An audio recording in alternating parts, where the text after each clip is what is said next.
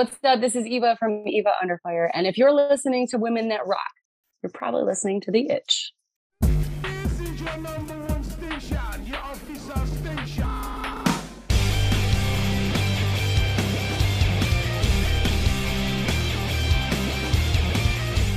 You're listening to The Itch. My name is Casey. My name is Dan. And I'm Aaron, and this week we are scratching the itch for another sequel. Timing worked out really perfectly. Last year we did an episode where Dan and KC were at Pointfest in St. Louis, and I was at Riot Fest in Chicago on the same day. So we just turned them into one episode together, comparing our experiences. This year they were about a week apart, but close enough that it still works for the purpose of this recording. It wasn't supposed to be that way. That's true. Yeah, that is true. We originally planned a Pointfest episode in, May or something like that? Yep. Yes, it was supposed to be May. And you were supposed to attend. I would have been there for that one. I came to town specifically for it, and then we got text and Twitter alerts all day long of them being like, we're going to try to make it happen while it's raining. And then they're like, nah, never mind. And then the rain was like, we're going to rain more. Yeah, it was Rain was like, thunderstorming no, you're not. pretty much the whole day. Yeah. Because it wasn't just rain. It was thunderstorming. It was Yeah. lightning and rain. So that's one reason why they had to postpone it. But yeah, it was definitely a bummer. But we understood. I will admit, like that day, it was like as it kind of kept going on, I'm just like, they just need to cancel it at this point. Yeah. And so Yeah. like I'm kind of, I was glad that they did when they did. We were literally getting in the car, like about ready to leave. We were talking. See, that's what I wanted to talk about a little bit. A lot of people started showing up way earlier and started parking. Yeah. And then they got notice that it wasn't happening. So then they had to leave and get back in their car.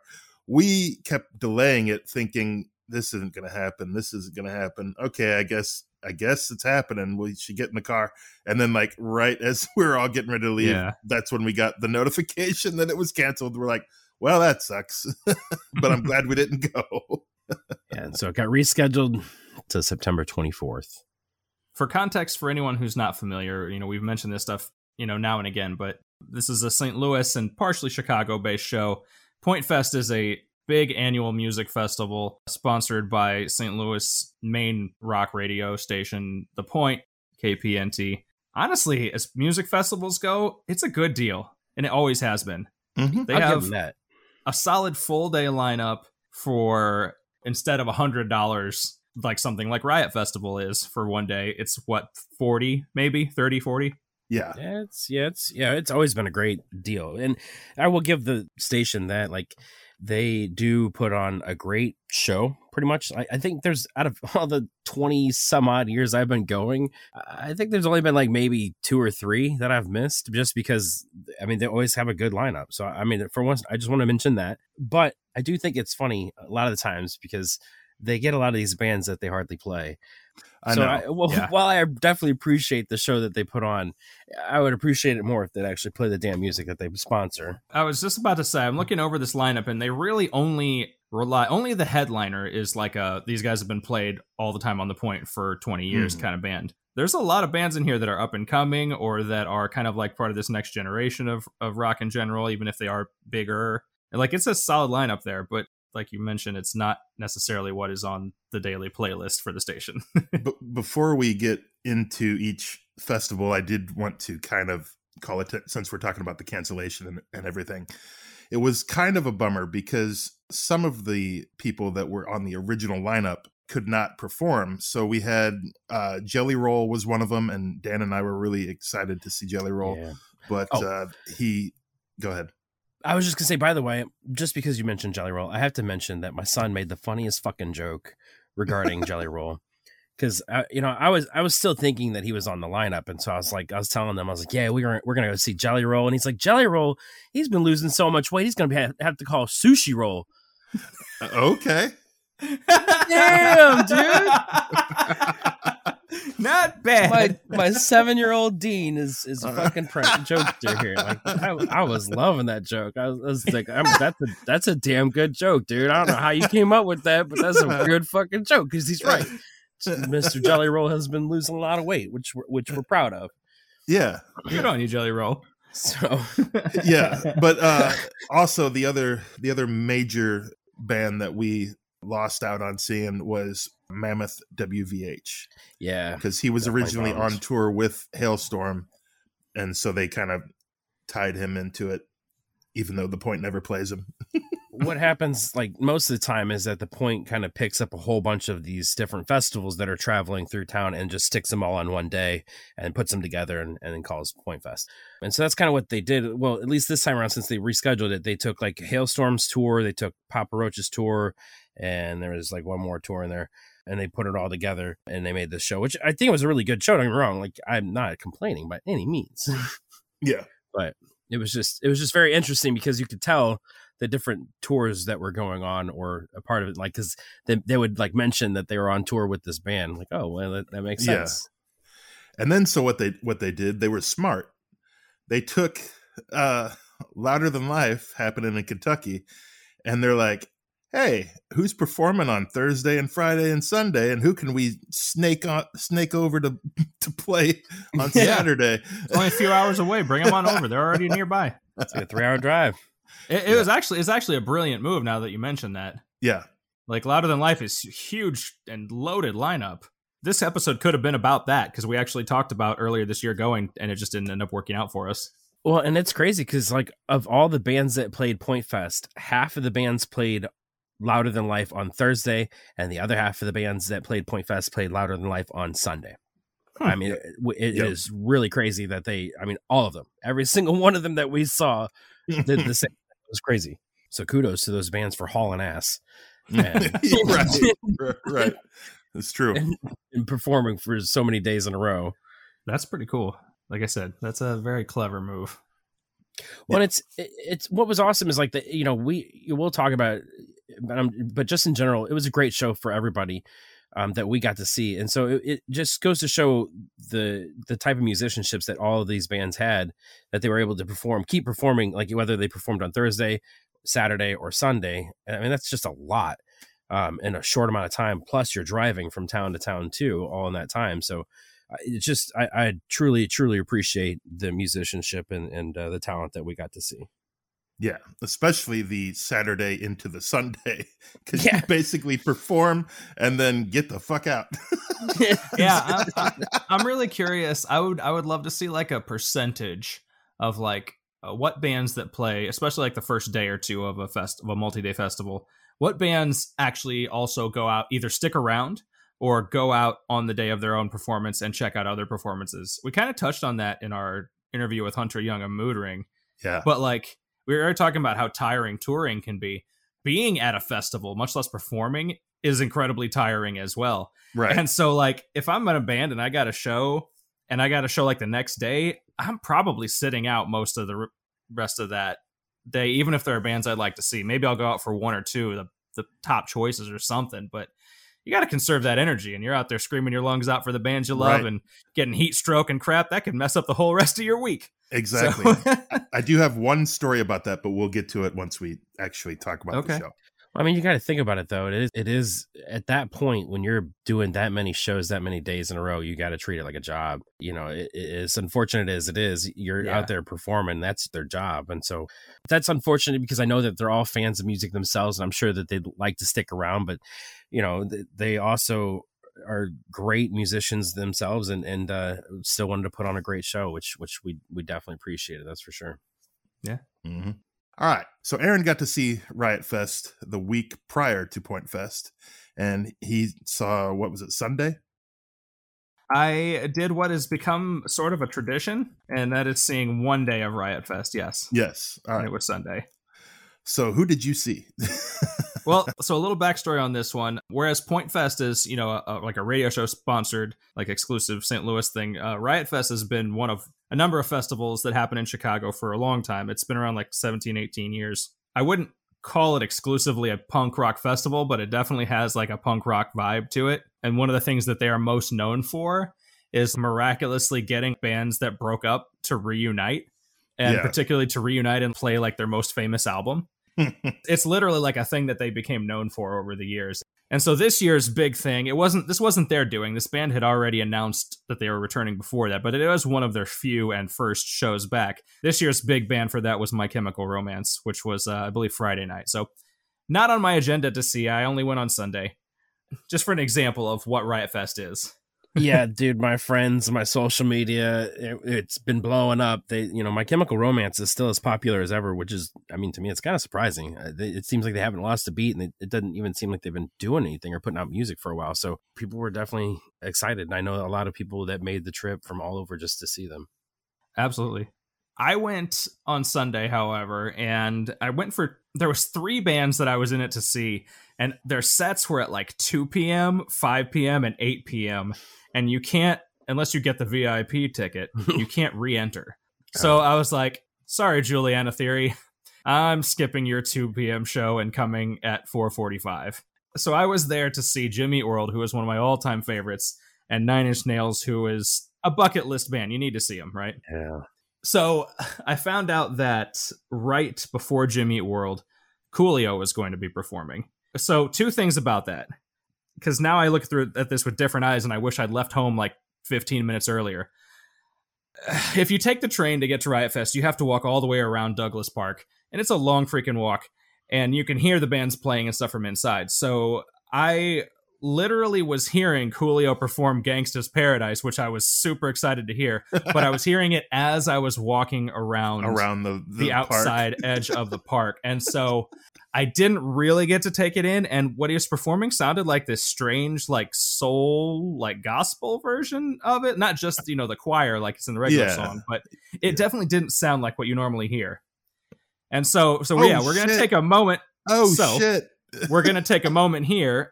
So now I have to look at that and wish I had left earlier. Like I said, come to find out about an hour or 2 before this recording that unfortunately Coolio passed away.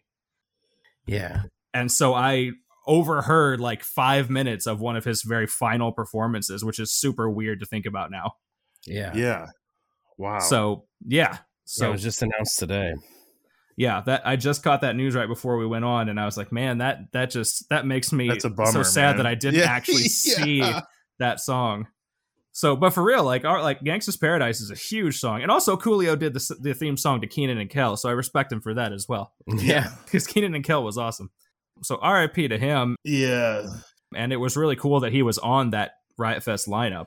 Yeah, man, that's yeah, another shocker. We had DMX like a year ago or so. Yeah, a couple years ago. Yeah, these rappers that are not that old, and yeah, he was 59. Yeah, like a heart attack or something. So, I walk in, he had just finished his set, so I didn't get to actually see it, just overheard a tiny bit of it. Made my way to Jimmy Eat World.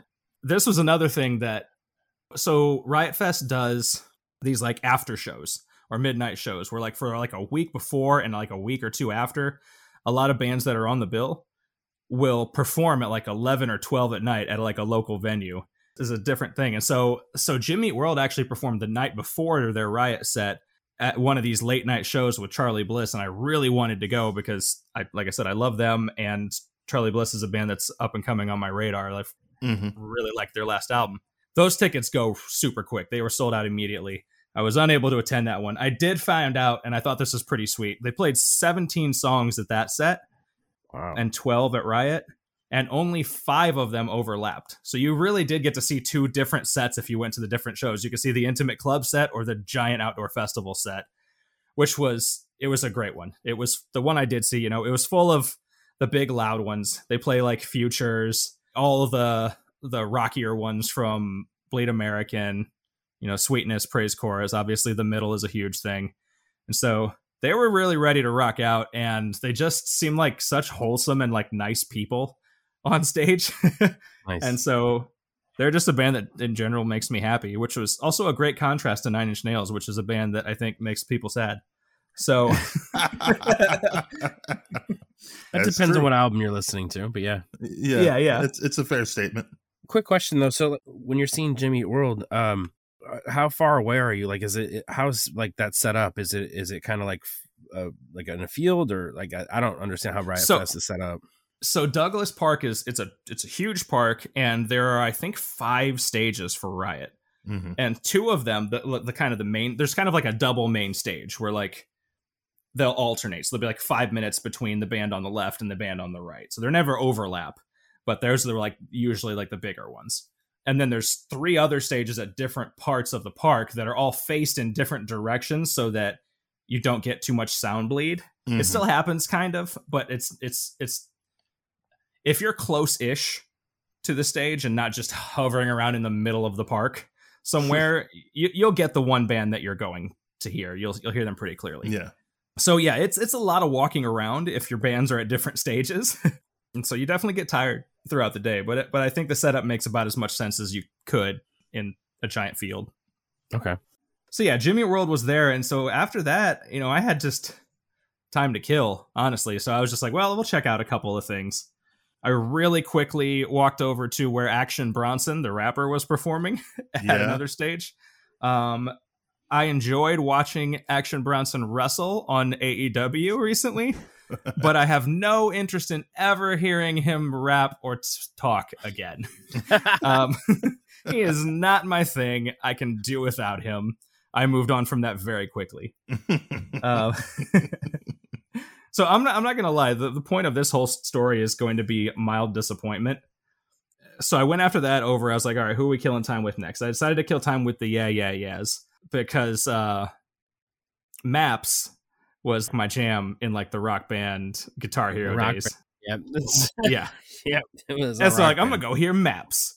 And so main observations about that. Karen O, their lead vocalist, is a very charismatic. She has a major presence as a front woman for a band. So I got to give her kudos to that. She also said it was one of their first shows back in the US. They've kind of been on hiatus for a while. Maybe she might have said it was their first. Either way, this also felt like kind of a rare treat. You're not going to see this band very often. And so I was like, it's kind of cool to check that out. I did get to hear Maps. I heard a couple other songs that I knew of theirs. I didn't hear the other one that I really like, which was Phenomenon. Okay. Yeah. I think it was from that same album. Yeah. But I ultimately, at the end of the day, I had to come away with like, I could see that this is it's another one. I see this a lot about bands. I feel like I could say that this is a good set and a good band, but I don't feel it. It's not really my thing. I wouldn't do it again because it's just not my personal taste overall. I came to that conclusion. I was like, I don't think I actually like the Yeah Yeah Yeahs as much as I thought I did. So it was no slight to them. It just wasn't my thing. Yeah. Fair enough. Yeah. So I had some time to kill again. The two headliners, the artist that was partially overlapping with Nine Inch Nails was Ice Cube. And so I was like, I'm going to see Ice Cube because I got to check that off the list too. That dude was in Friday. You got to see him. One of the original gangsters. Yeah. He did the song from Friday as well. So I saw him for like 5 or 10 minutes before Nine Inch Nails came on. And I was like, all right, this is really cool. I dig this. And then it was like, all right, time to go see Trent and the group. Nine Inch Nails was exactly what you would expect in terms of the presentation. It is loud and it is very cinematic looking. There's a huge screen between the stages, those two main stages that, they film and show the bands performing live. Whereas like the Yeah Yeah Yeahs, Karen O is out here looking like a giant rainbow umbrella in her attire. They black and white Nine Inch Nails' whole performance. It is not in color, which just totally feels very fitting for that band. Yeah. So I watched them for a little bit and, it was everything that I expected. He hit me. This is interesting, but I'm just going to throw it out here. About 4 songs into the set, he starts singing this track called Heresy. And I know what I'm getting into when I go to see Nine Inch Nails. He's, for 30 years, made his thoughts on religion and various related things very clear and apparent. But for some reason, and I'm also not a person who is like easily offended by that stuff. I am more curious to understand where people are coming from and why different people believe what they believe. But that song bothers me. And it bothered me enough that I was like, you know what? I'm leaving. And so I went back to Ice Cube for a while. I abandoned Nine Inch Nails mid-set, went back to Ice Cube. I was like, I don't need to hear that. I need to hear something more wholesome, like Ice Cube rapping about a beat so sweet it's like booty meat. That kind of thing. Which is an actual line from his song. Yeah. I'm sorry, actual that line Nine Inch from his Nails song. offended you with their anti-God song. Guess you won't be going to Tool with us either, huh? I don't like Tool enough to go see him with you anyway. I'm just going to put that out there. You can send me the video of 46 and 2 and we'll call it a day. All right, deal. So I went and saw Ice Cube for a while. His set was kind of neat and it was different. And I think a lot of rappers do this, but we don't see rap I don't see rap shows very often. But it was kind of like a greatest hits abbreviated thing, where it's like him. It wasn't a band. He didn't have a live band with him. It was him and another rapper, and they would play like a minute and a half of most songs, and then they would do like a little bit, like a banter back and forth for a minute to set up the next one. And they did that for the whole set. This is your teaser from the Weird Al episode talking about medleys. Yeah. It was like his whole set was a giant medley, basically. It was like interludes of abbreviated hits, but it was still frustrating, fun, though. Isn't it? Like in this case, I didn't mind. If it was somebody that I was truly like there to see, I would have minded. Like Jimmy Ice Eat Cube World. was a bonus to me. What's that? Like Jimmy Eat World. If Jimmy Eat World did a medley, then I would have been ticked. Ice Cube was a throw in, and it was fun, and I enjoyed it. And after I got that out of my system, and I got over, like I said, Trent just hit me wrong that particular night. I went back and saw the rest of Nine Inch Nails, and I got there just in time for what to me might be the best Nine Inch Nails song, or at least my personal favorite, which is The Perfect Drug, which sounds outstanding live, by the way. So I got there right in time for a real good chunk of the set. I got, by Hand That Feeds, Head Like a Hole, all that good stuff. Did you hear Wish? Yes. Wish was like the second or third song, and it is brutal. I love it. I heard Linkin Park perform that. Oh, it was it was amazing. Like that was one of my favorite covers I've ever seen it live. Like Linkin Park covering Wish live was just fucking amazing. I think I've seen that one too now that you mention it, or at least if I need to go back and find it because I can see how that would be a very good fit. Yeah, it was awesome. Yeah, so Nine Inch Nails, like I said, like I think it was just the mood I was in that moment that it kind of hit me wrong, and I had to take a little break, put them in timeout for a minute. But I went back and enjoyed most of the rest of the show. I tried to leave early, to be honest, because I was like, okay, I got what I came here for. I feel like I've seen this. I don't feel like I have to be here to the very, very, very end. And also, it is a beast to try to get home from the music festival. Yeah.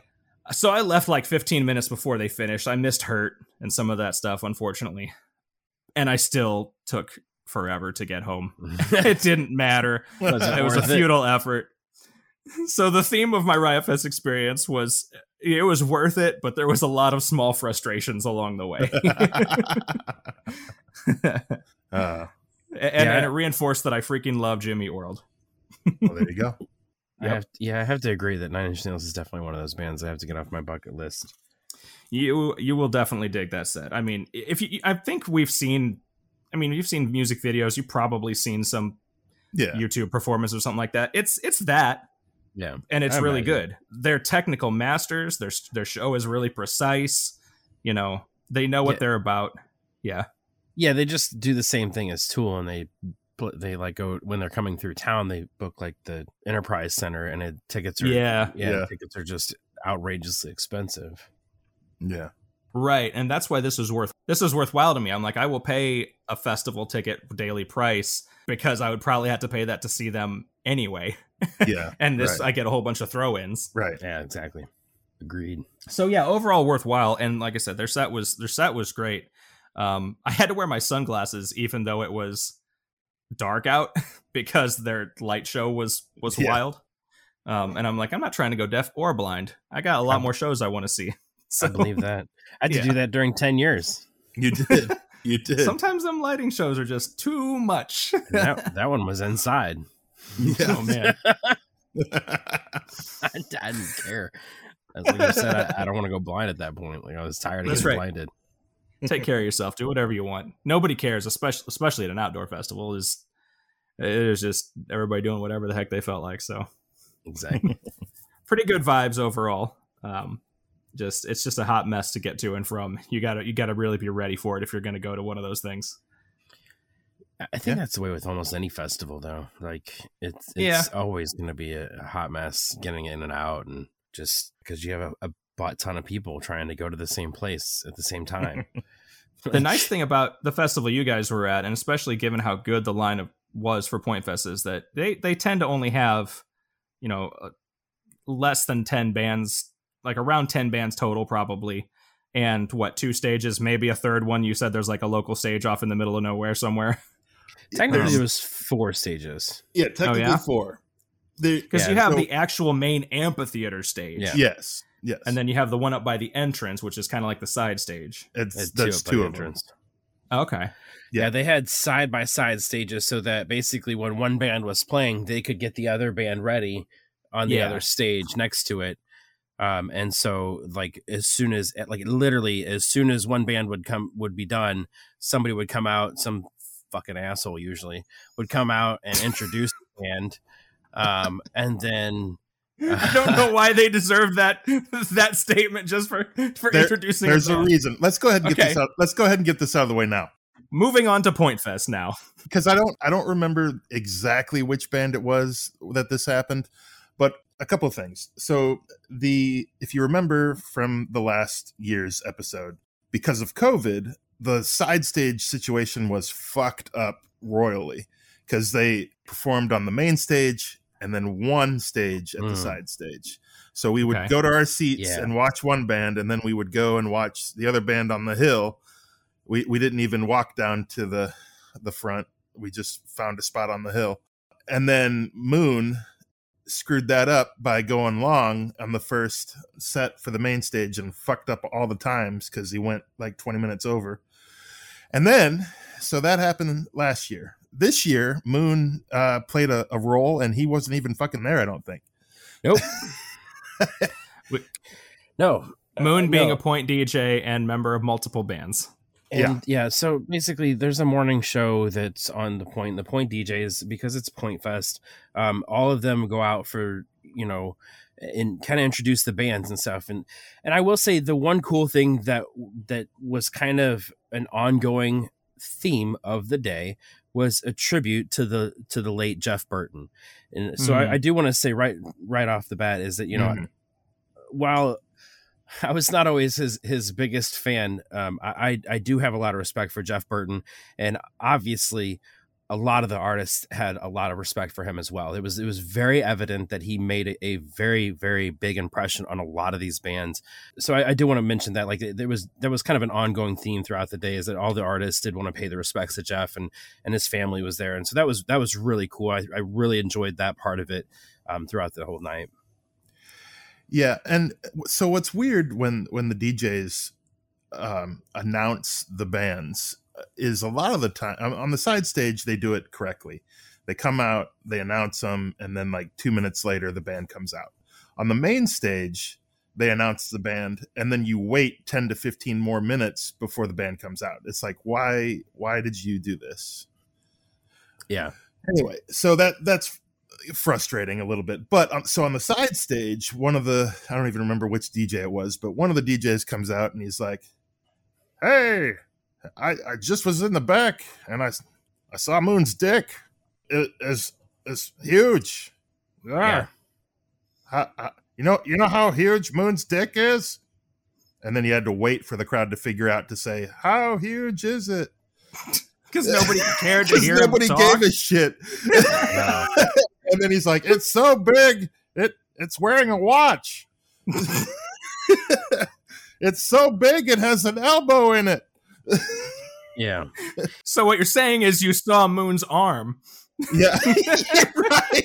So and he that was the longest introduction of the night. I believe that was New Year's Day, if I'm not mistaken. Right before New Year's Day. How appropriate. Let's talk about some dude's dick before we bring out a female-led rock band. That's honestly, that was kind of the theme of the fucking night for the Point DJs, is that they just didn't know how to handle themselves, or at least not the DJs themselves. Maybe the people associated with them. I don't know who the hell introduced these people, but like, because the people the person who introduced the warning, like if it's three dudes, you're not going to say, "Oh yeah, I got this 3 gorgeous men coming out." And, you're not going to fucking introduce a band like that. But for whatever reason, he felt it necessary. The next band, 3 gorgeous ladies, please welcome the warning. Like, it's not necessary. You could just say the warning. Everybody can make their assessment if they're gorgeous. Like, that's fine themselves. Like, you don't need to fucking add that. That, like, really just pissed me off. And that was like the first introduction that we heard by a Point associated person. Can we also note that the warning are teenagers? Right. They're like 19, 20, and 21 or something. Like, they're like right around there. Yeah. They're young enough that let me quote Community. "We try not to sexualize Annie." All right. Yeah. Yeah, I don't know. So the introduction parts were a little fucked up, but Just were inappropriate at times, personally. And it was weird that they had to bring up Moon, and I don't even think he was there. So, yeah. Well, wait. So you think that it was just a pure bit? Because like, yeah, oh yeah. I think it's a bit that their morning show does.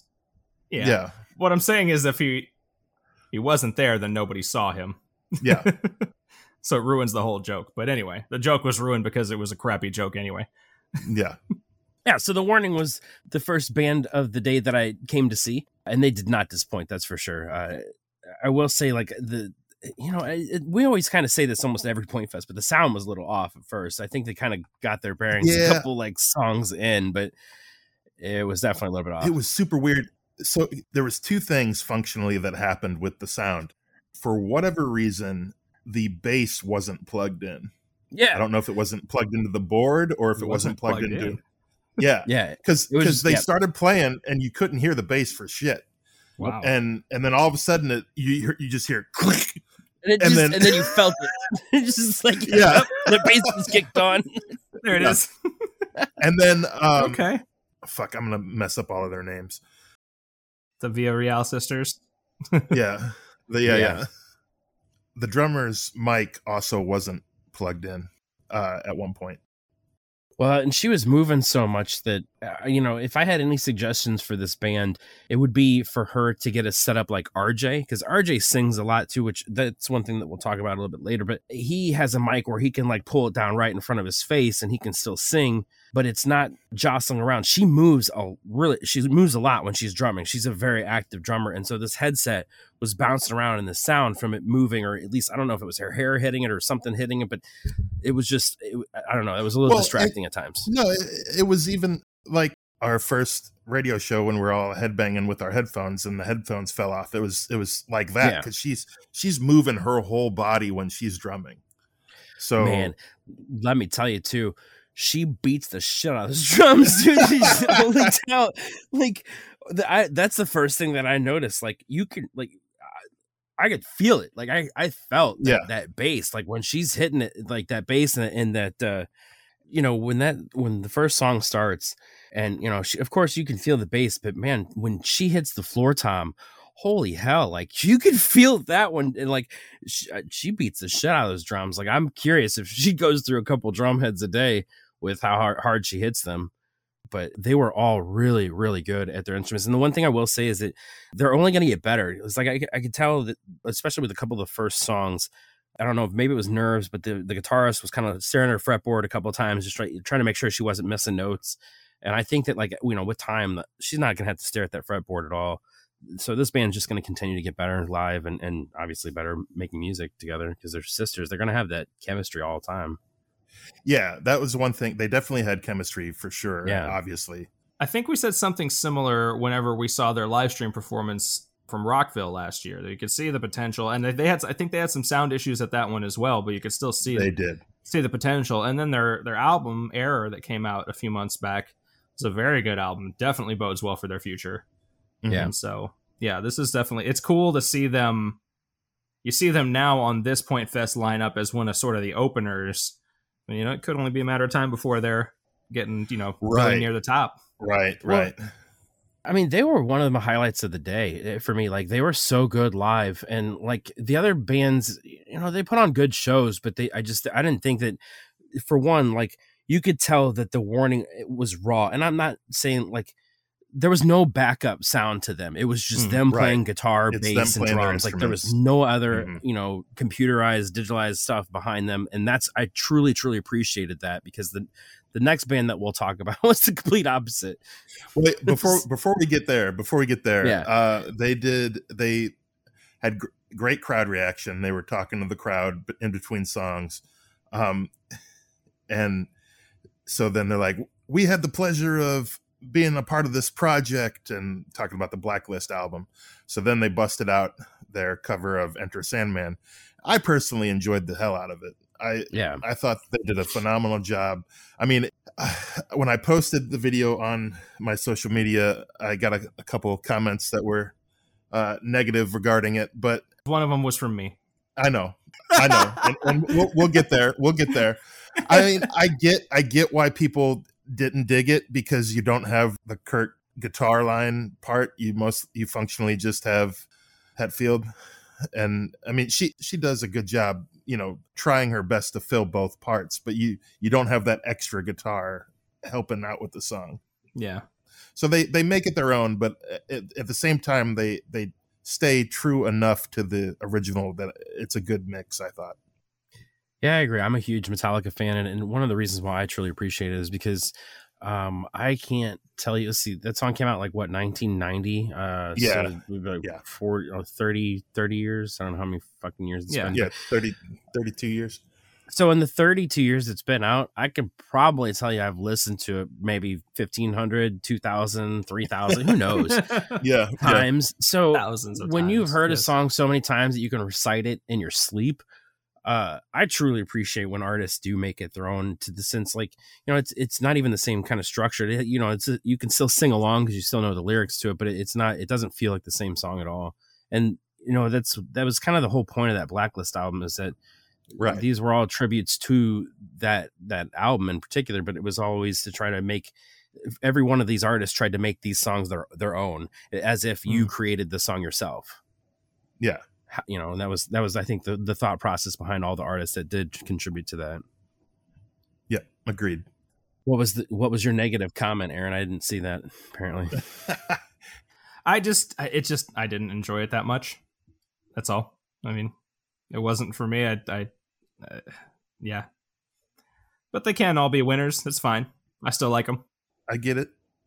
I enjoyed their whole set. I was really glad that we got to see them, like I said, even though the Point doesn't play them ever. But I was happy that they were brought in to pick up the slack on this show. Well, and one of the things that I appreciated is that there were a lot of young women there to see them. And we kind of talked about this in an interview that we recently did, but it was just awesome. It was really awesome to see all these young women get excited about rock music in some form or another. And I think that with the Warning in particular, you can see these young women up on stage. And, I think that as a young girl, you can imagine yourself being there. They're 10, 15 years off, basically. So that is just really awesome to see everybody so excited, and then them just perform and blow it out of the park, Yeah.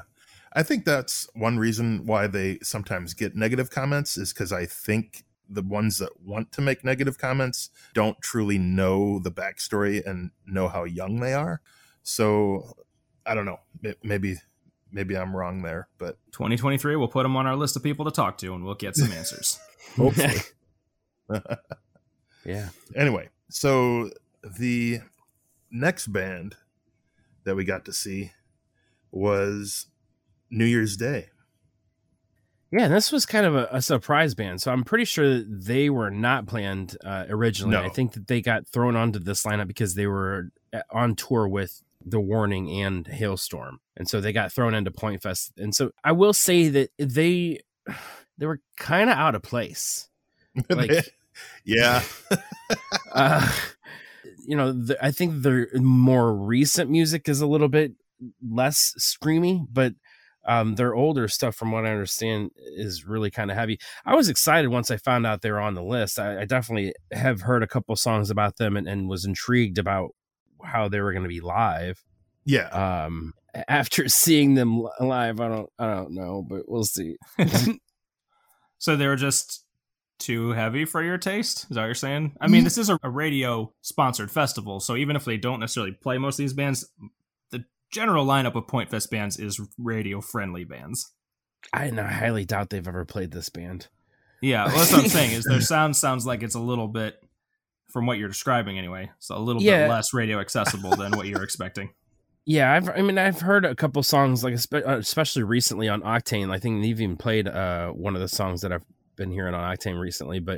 And so I mean, they're, like I said, I think their more recent stuff is a little bit less heavy. But yeah, their older stuff is pretty heavy.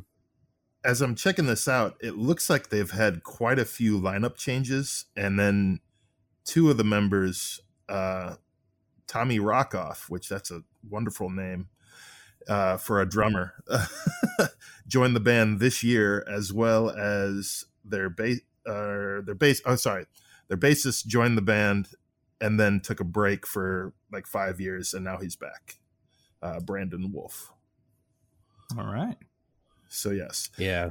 As we're talking about Tommy, the drummer, that dude did one of the coolest things I've seen at a festival show. He launched the hell out of drumsticks. Like, he was javeling the shit out of the drumsticks. They played like their first song and he chucked that thing. Like, we were about halfway to the stage, more or less, and he chucked that thing and it went like 20 feet past us. Yeah. Yeah, he was throwing them 50 yards at least, like, no joke. It was impressive. So if you weren't paying attention and you were like 50 yards from the stage, you probably got smacked with a drumstick. Arrowed like, hard. No, he wasn't arrowing them. He was like, I mean, they were fucking heavy. They were spinning end over end. Cool. Good on him. Yeah, but that was impressive. So, I thought that they New Year's Day, they had a good stage show. They sounded good, but one of the things I didn't like is that there was a lot of backing sounds. We had mentioned that the warning was very raw, where all you heard was like a guitar, a bass, and drums. New Year's Day was quite the opposite. Like, I don't know if I heard any actual instruments, to be honest. Yeah. Ash, their lead vocalist, which, for one, she has a great presence on stage and was very talkative and had a lot of good crowd reaction. Her outfit is crazy. It's like she has half black, half red hair, and then her outfit basically matched that, more or less. Harley Quinn-esque. Yeah. So she was good with the crowd reaction. The vocals were a little rough at times, and I think that's why she had a backup, because that especially during the chorus, there was always a backing vocal, and none of her band members, they were not singing. Yeah, they were not singing. So it was definitely like a backup like track. And during the chorus, it was so loud, it was drowning her out. Right. And that was my biggest issue. And like, because we had mentioned this in one of the previous shows, that I think it was Concrete Castles. Yeah, it was Concrete Castles. Yes. Her backing vocal kind of drowned her out when she's got a great voice. It wasn't necessary for that.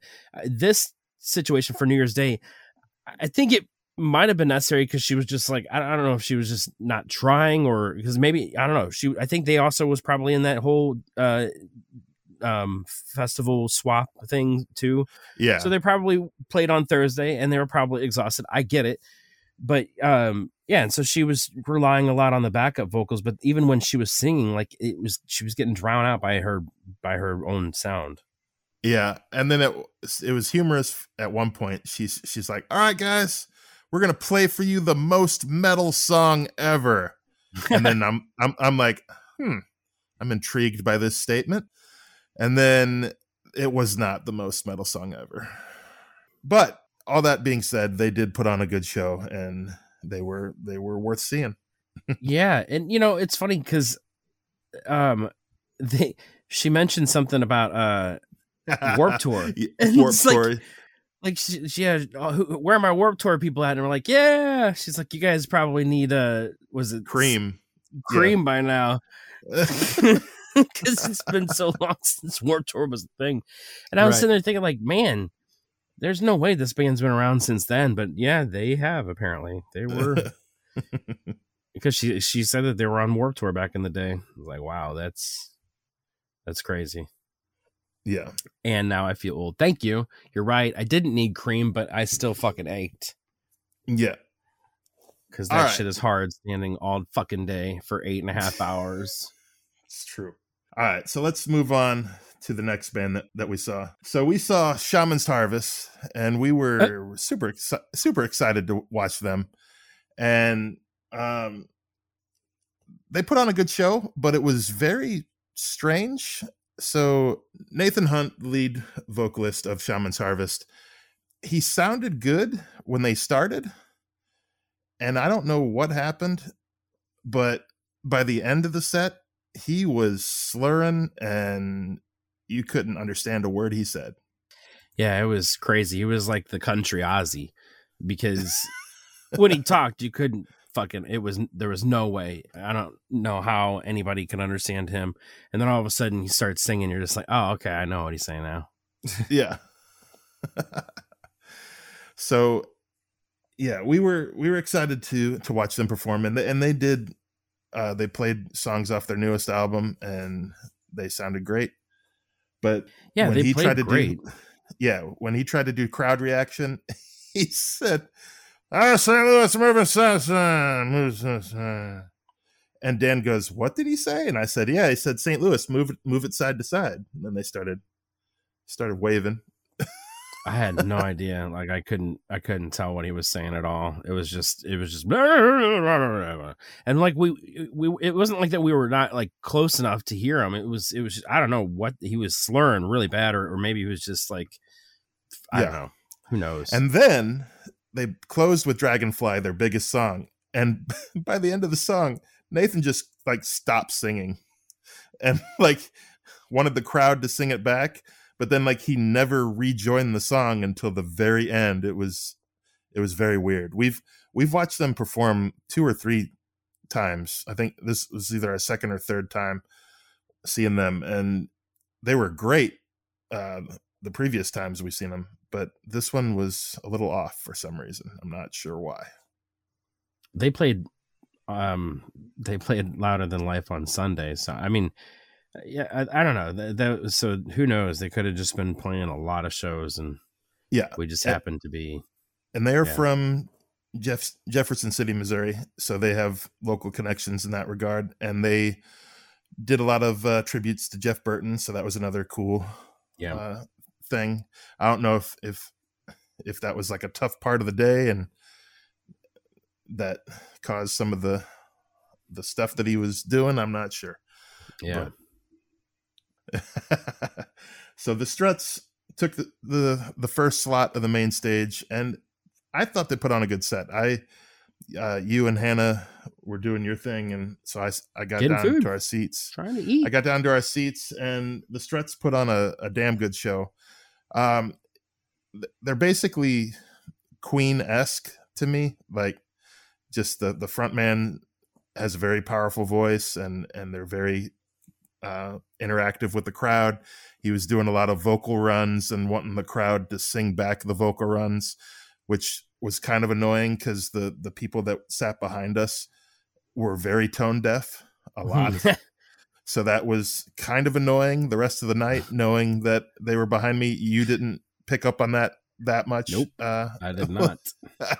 But so that was not an unenjoyable part of the night for me. Guy right behind you, fucking going on and on and on about nothing. Yeah, we'll get into that a little bit. But anyway, so the Struts put on a great show, and so the tie-in that I wanted to say, The Warning posted on their Facebook account. I don't think they put it on their Instagram, but on their Facebook account, The Warning was in the little VIP area, basically in the same section we were, but many rows ahead, right before the pit, right where the pit ends and the cushiony seats begin. They were there, so The Warning was losing their minds singing some of the Struts songs, and so they were having a good old time. So kudos to them. I like when bands can do that. Yeah, and I believe they actually met them the next day at Louder Than Life and took a group photo. So that was cool. Yeah, that was pretty awesome to see that or be a part of that, I guess. Yeah, but I miss most of them because there's always a band. Like if you want to get food or something, you got to choose a band during this festival because you're not going to get it any fucking time soon. The one bad thing about, and it's not any fault of the Struts, but the bad thing about Pointfest is when you have that first opening slot at 5:30, the sun is beaming directly into your face, The artist, yeah. the artist's face. So and the crowd, if you're sitting in a certain spot, you can't see them very well, and they can't see you. So so that part kind of sucks, but they put on a great show. So kudos to them. Yeah, Hailstorm came on. It was still daylight. It was kind of surprising. Like, I didn't think that they were going to be playing during the day, but by the end of this, it was definitely nighttime. So that kind of worked out. But Hailstorm, I think we've talked about their live set a couple of times now. Yeah, they're always amazing. Lizzie's always on point with her vocals. And my favorite member of the band is by and far RJ, because he is just fucking hell of a drummer. Yep. I go to see RJ. Like, I like Hannah's favorite band is Hailstorm. So anytime they're coming through town, we're seeing them live. And one of the reasons why I love RJ is because every time we've seen them, he's the one that switches it up the most. Like, you just never know what you're going to expect from him. And this time he basically had his drums on a huge platform to where he's playing probably 10, 15 feet above the band, which was just awesome. It was really cool to see him. And he's wearing bright green with his bright green hair and his bright green drums. And like, this dude is just a show. I love it. So shout out to RJ. Yeah. The whole band puts on a phenomenal show. And yes, they do. They played the vast majority of their Back from the Dead album, which I was kind of surprised how many songs they played off it, to be honest. I was too, but at the same time, like, me and Hannah talked about this because we saw them last November. So it was less than a year that we've seen them come through. And when they came through the last time, that was with Evanescence, they didn't play that much off of this new album because it hadn't been out yet. So they played like maybe 2 tracks. Well, now that it was out, they played a lot of it. And Hannah really appreciated that because, like we said, we've seen this band so many times. So we've never seen them obviously perform the new tracks. And I actually liked that part of it too. Made me like the new tracks more. Yeah, they slayed it live as we would expect them to. Yeah. Really quickly, so there was a boyfriend girlfriend behind us, and I don't know their ages, but they did not know anything that they showed up, and I think the girlfriend forced the boyfriend to go because, man, the boyfriend was an elitist douche. Yeah, and he just made comment after comment after comment that just made no sense. Such a pompous ass too. Like, we had to sit there and listen to him talk shit on every band that he didn't like. He was apparently there for 2 bands. That was Hailstorm and Papa Roach, and every other band was shit, and we had to hear it all night. Yeah. And so, but then it was weird because I don't think he ever saw Hailstorm live. Because then when RJ bust out the huge 2x8s to start drumming on his drums, he was looking down at his phone and then looked up and went, "Oh, holy shit! What the hell is he doing?" No, he had never seen them live because right before the set, he said, "All right, they better not disappoint." Like, you've obviously never seen Hailstorm live because they're not going to disappoint. I promise you that, buddy. So yeah, so that was annoying for the rest of the night, but Hailstorm was awesome. And so RJ, you've seen him multiple times. Have you ever seen him do what he did with the drumsticks? So he did a couple versions of his drum solo for like 10 minutes or however long it was, and normally he throws it up in the air and he catches it, and then he throws it up higher in the air and then he catches it, and then he throws it up higher in the air and then he catches it. Well, this time he purposely dropped it on the first one and then threw it up higher and then dropped that one. He had like a shtick that he was doing. It was a stick. Yeah, a stick. He's a showman. I told you, he's great. And before we go too much further, we have to point out that he was lime green as hell. Yes. He matched his drums, his hair, everything. His drums, his hair, his suit, everything was lime green. And he does that per tour, I believe. Like, he'll change his whole hair, his drum sets, and everything. Like, the dude's, I'm telling you, man, it's awesome. Like, I go to see Hailstorm to see RJ. Lizzie's fucking great. Joe and Josh are amazing. But yeah, RJ is the fucking reason why I love seeing them. He's entertaining as hell. Yeah. And then so Highly Suspect was after Hailstorm, and I'll be quite honest, like I like Highly Suspect. I'm not the biggest fan of their music, but like they really, really put on a great set. My only complaint, which is not necessarily a complaint on them, my only complaint was just their set being after Hailstorm and right before Papa Roach didn't work for me. Hailstorm has a lot of energy, a high energy set, and I don't think that it made sense for Highly Suspect, who's kind of a mellow band, to go on after Hailstorm. It just didn't make any sense to me. I somewhat agree. I feel like their stage setup was, I mean, despite RJ's giant drum riser, their stage setup was a little bit more intricate, that they needed like more time to set it up. And it, with the daylight thing, I don't think their light show would have been as impressive either. So I don't know if that played a part in it as well, but yeah, I'm not sure, but the energies just didn't flow, because again, Papa Roach has a high energy set, and I think that, you know, Hailstorm into Papa Roach would have made a lot more sense rather than Hailstorm, Highly Suspect, Papa Roach. Yeah. But I'm a huge Highly Suspect fan, and none of us had seen them live until this point. So yes. I was very excited to see them. Also, it played in our favor that it was canceled and then rescheduled, because then we got to see a lot of tracks off of their newest album. So yeah, I didn't think about that. That's a good point. It probably would have been a whole different set list. Yeah. Yep.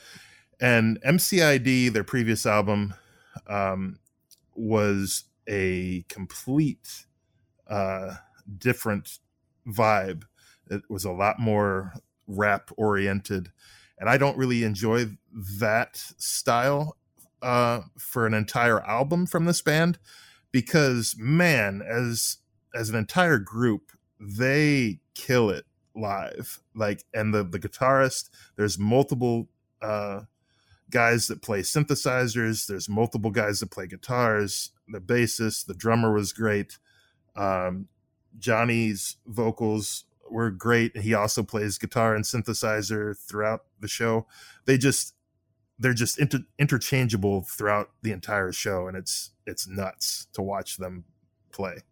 And he sounds exactly like he does on record. Like, there's no auto-tune to his voice. He's got a really good voice live.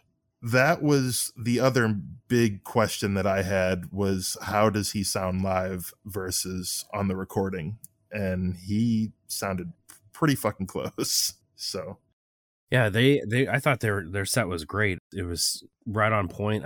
It was another thing that, like, kind of with the Hailstorm, I was glad that they did play a lot of new tracks, because it actually gave me a little bit more appreciation for the new album. Yeah.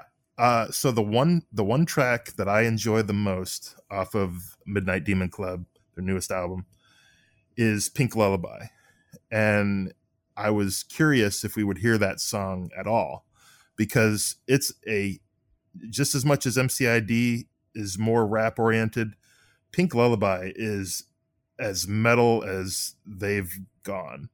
And I was just really excited to see that live, and they closed with it. So I was very happy by the end of their set, and they slayed that song. So Pink Lullaby was fantastic. Well, it was really funny, because I remember before the set, I asked you, is there any song you want to see? And you're like, I hope that they really play Pink Lullaby. And like to finish it, you were just, I saw you kind of light up, get all excited. Yeah. So yeah, I recorded that one. And then, because you had just played them for Flavor of the Week, the radio show prior to that concert. So yep. And it was one of the songs that you made sure to play for Flavor of the Week. Yeah.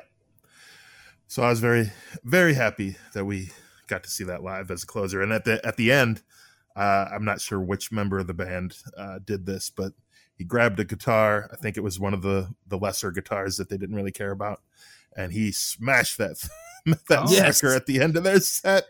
That's one of the first times I've seen somebody smash a guitar live. You gotta see a classic rock move. All right. Yeah. Nice. So they slayed it.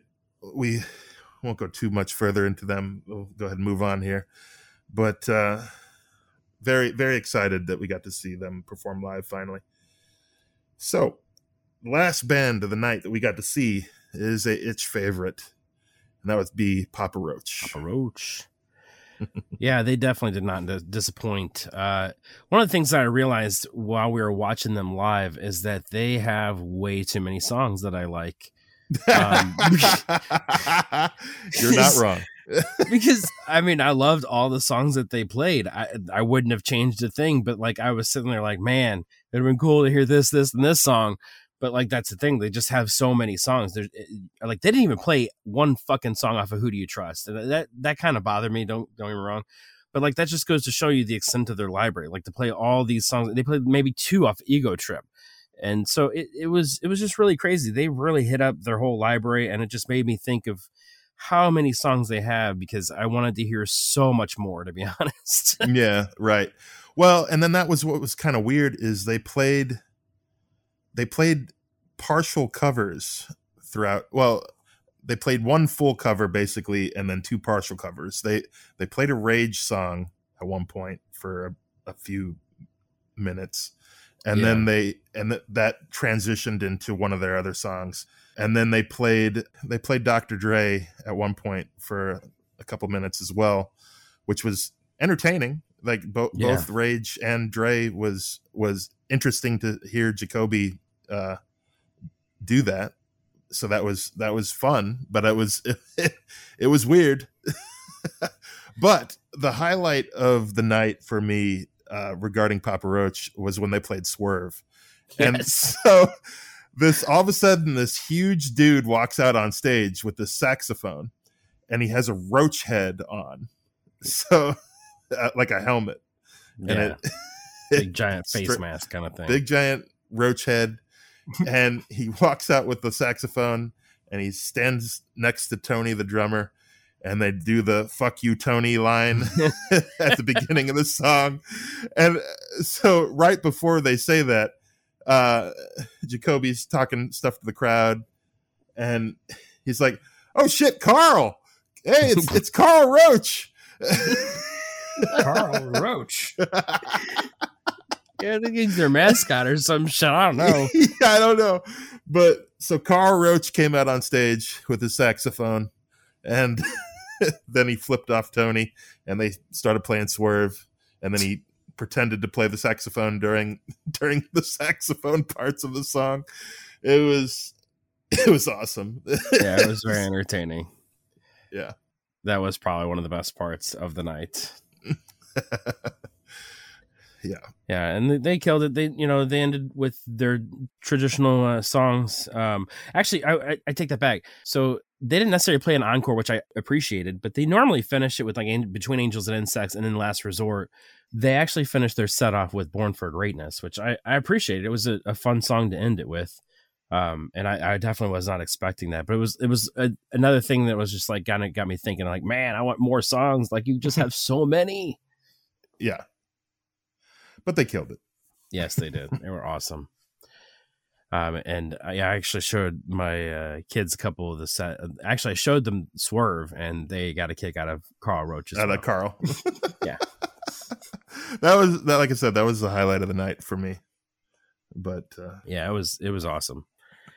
And then the other thing I will say is that the venue kind of changed up how they did traffic in and out of that place. But man, we got out in a fucking hurry. Like I remember back in the day, like one of my least favorites was Leonard Skinner. We sat in that parking lot for like an hour one time, like trying to get the hell out of that place. Like, so I truly appreciated that they continue to figure out different ways to get people out of there in a hurry. Because now there's like 4 lanes leaving in. It's like, wow, this is brilliant. You guys really outdid yourselves this time, and I appreciate it. So there's even like a new parking lot for Uber pickup and stuff. Yeah, so you can like walk out and be out of the way. Yeah, it's brilliant. So I truly appreciated that because it has been years and years of nightmares of getting out of shows. Mm-hmm. Yeah. So all in all, a phenomenal weekend of shows.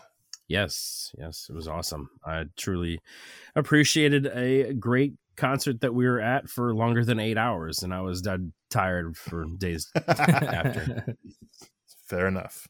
So as we mentioned, it is definitely kind of coming to the close, actually, of festival season. Yeah. So, hey, you know what? If you had any festival experiences, maybe you went to Louder Than Life, maybe you went to Furnace Fest or Riff Fest, maybe you were at one of the ones we were at. Hit us up. Let us know about your concert experiences during festival season, and what one should be on our radar for next year. Because we have it as a goal, sort of, to get to a festival in another city. Capacity, yeah. Maybe one on international waters if Dan has his way. But but beyond that. One of these days, I just want to rent an RV and we'll just drive from festival to festival. There we go. The Itch on tour, all the festivals. You can see Papa Roach 7 times over the summer. It's 2027. Yeah. We got the Itch Life van, goals. the Itch mobile. Nice decal on the side. The Itch mobile would be dope. It would just be black with our logo on the With side. our logo. Oh, yeah. It would look pretty sweet. It would. Yeah, if you want to help us make that happen, send us some money or something. Yeah. But in the meantime, let us know your festival experiences, because we like them for one day. That's where our old man energy has us these days. Yeah, we're about to turn 40 and stuff soon. That can't be doing that all day shit, man. For multiple days in a row. That's why I only went at 5 for Riot. I saw 5 hours of Riot, and that was plenty. As the lead singer of New Year's Day alluded to, I needed my cream. You need your cream. My Ben Gay. My muscles. Anyway. Yeah. Thank you very much for listening to the Itch Podcast. My name is Dan. I'm Casey. And I'm Aaron. And until next time. Fuck. If you enjoyed what you heard in this episode, please subscribe and tell a friend about the Itch. Check out the show notes for links about the episode, as well as our new music playlist and where you can hear us every Sunday night. And you can interact with us at itchrocks.com or on Twitter, Facebook, Instagram, and Gmail, all at itchrocks, ITCHROCKS. You're trying to think of something humorous. What if we just stopped it there at that? And until next time. Hey, Fuck. shit, Carl. Yeah, just that. Just like a long pause, and then he just drops an F-bomb because he can't think of anything, and then we just cut to the music. Until next time. Fuck you, Tony.